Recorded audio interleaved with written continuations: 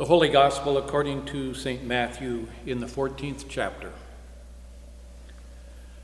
Now when Jesus heard about the death of John the Baptist, he withdrew from there in a boat to a deserted place by himself.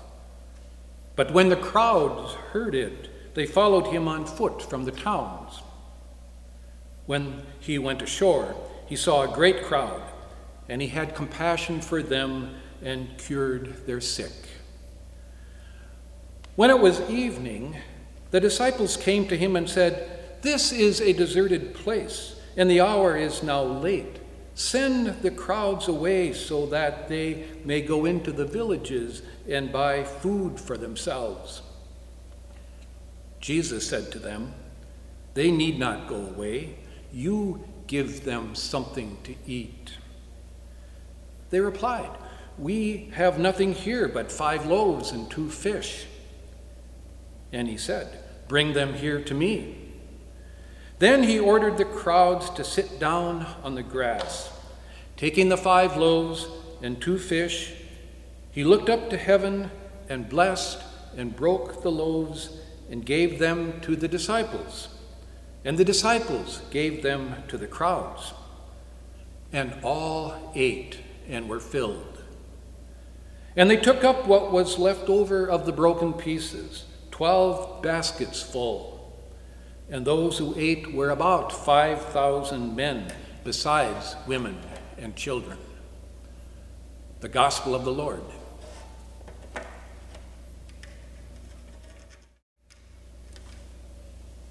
We gather by the oak trees. The preacher stands up to read. Jesus saw a great crowd, and he had compassion for them. In the branches, the sparrows watch and listen. The preacher reads, "They need not go away. You give them something to eat." One sparrow falls to the earth, falls upon a moth. The word is fulfilled for those who see and hear. All ate and were filled.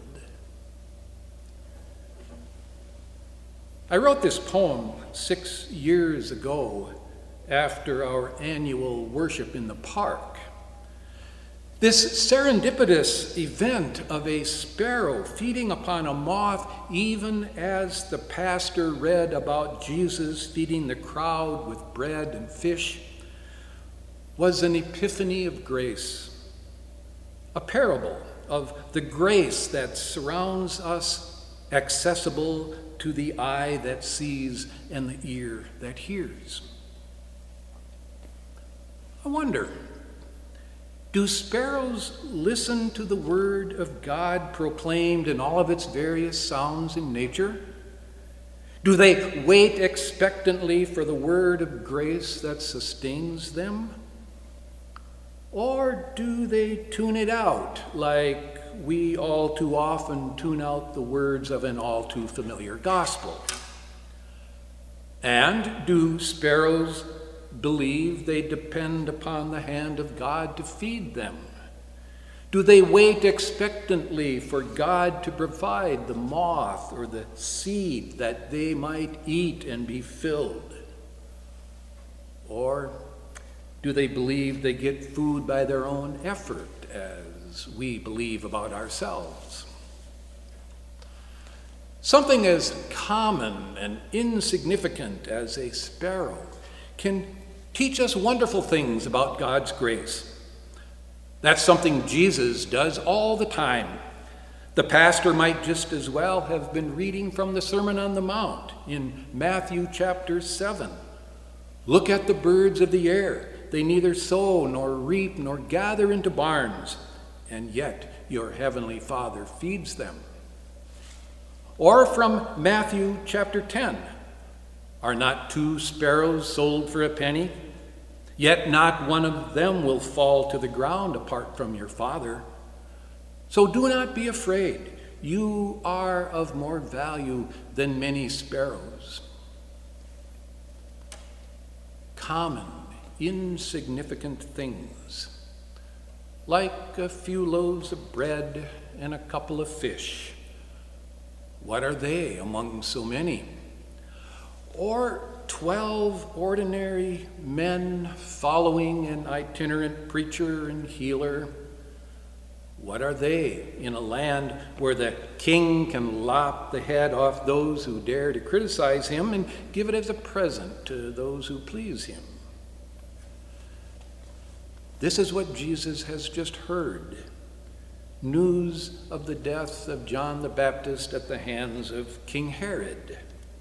This is what sends him and his disciples in a boat across the lake to a deserted place, fearing for his own life perhaps, or to mourn in solitude the death of his mentor, or to grieve for a world ruled by fear.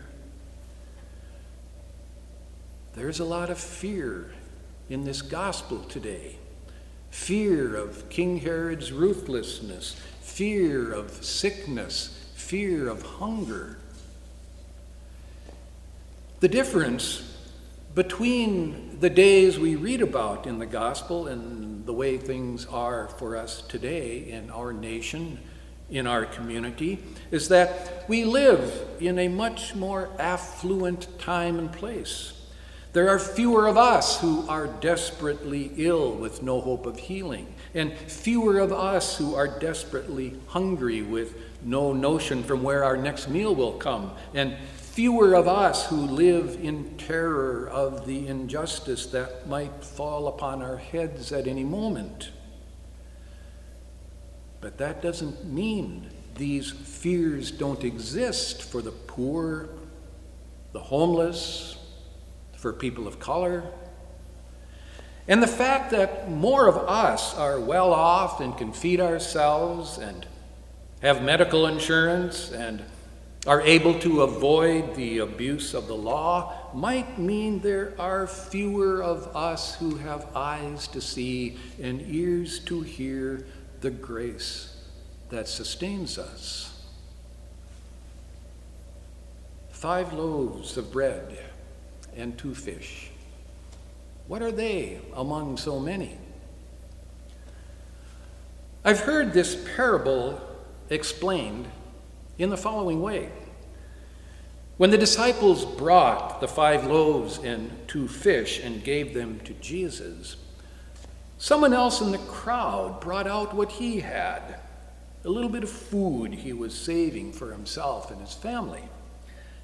And then another, and another, until suddenly everyone in the crowd was bringing his or her meager offering to Jesus. And when all of this was collected and shared, there was more than enough for everyone. The miracle in this explanation is the miracle of human compassion. When there's a need, 1 or 2 people respond, and their compassion becomes contagious so that more and more people respond. We saw something like this after so many stores along Lake Street were looted and burned. Food pantries suddenly overflowed with donations. The compassion was overwhelming. But I believe there's more to this miracle than human compassion. I believe there's grace.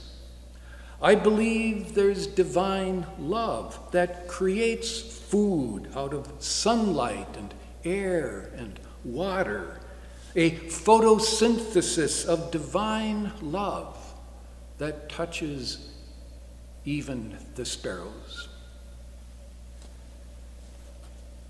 Jesus does things that we cannot do for ourselves, like creating food out of thin air. In our Lutheran tradition, we're good at emphasizing the spiritual things Jesus does that we can't do for ourselves. Jesus forgives our sin.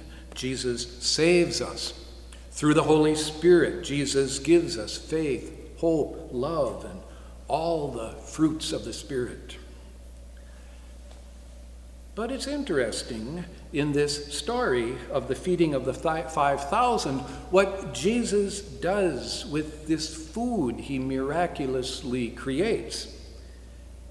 He gives it to the disciples, and they distribute it among the crowd.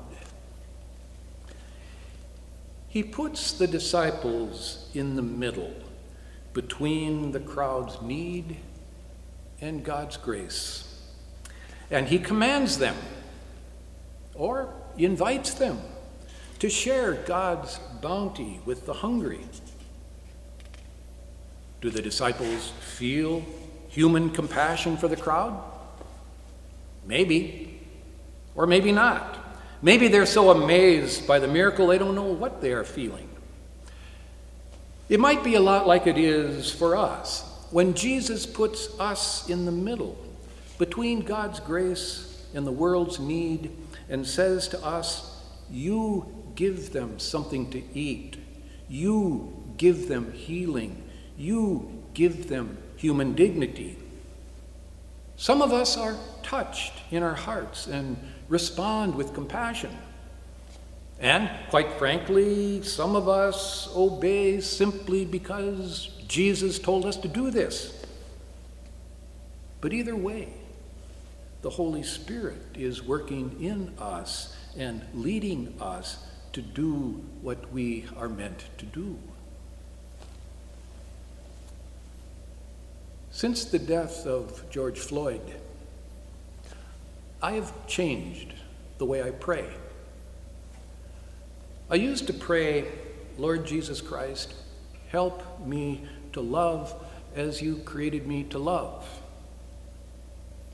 Help me to love as if I'm lacking in it.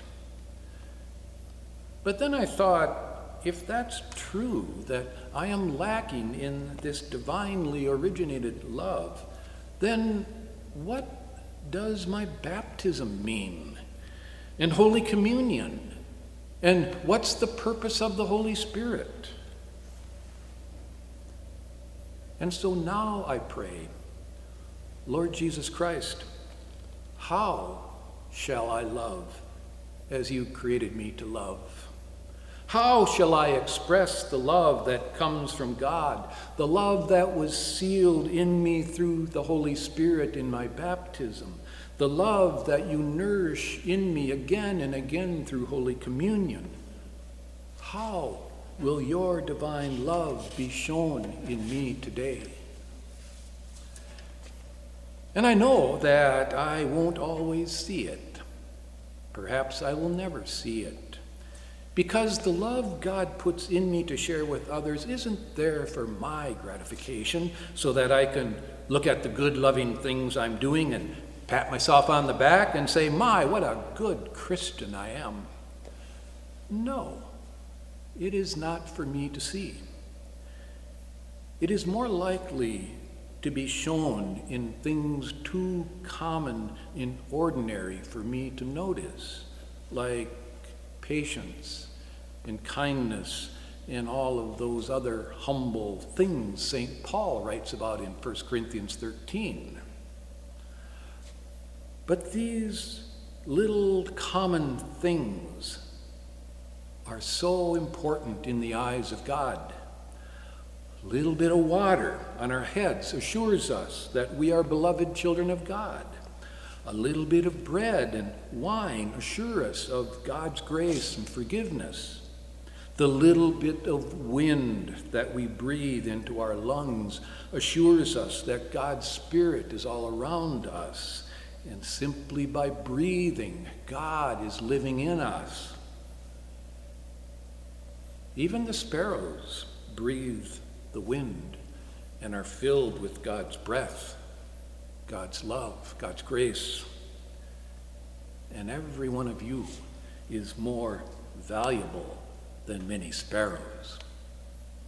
Amen.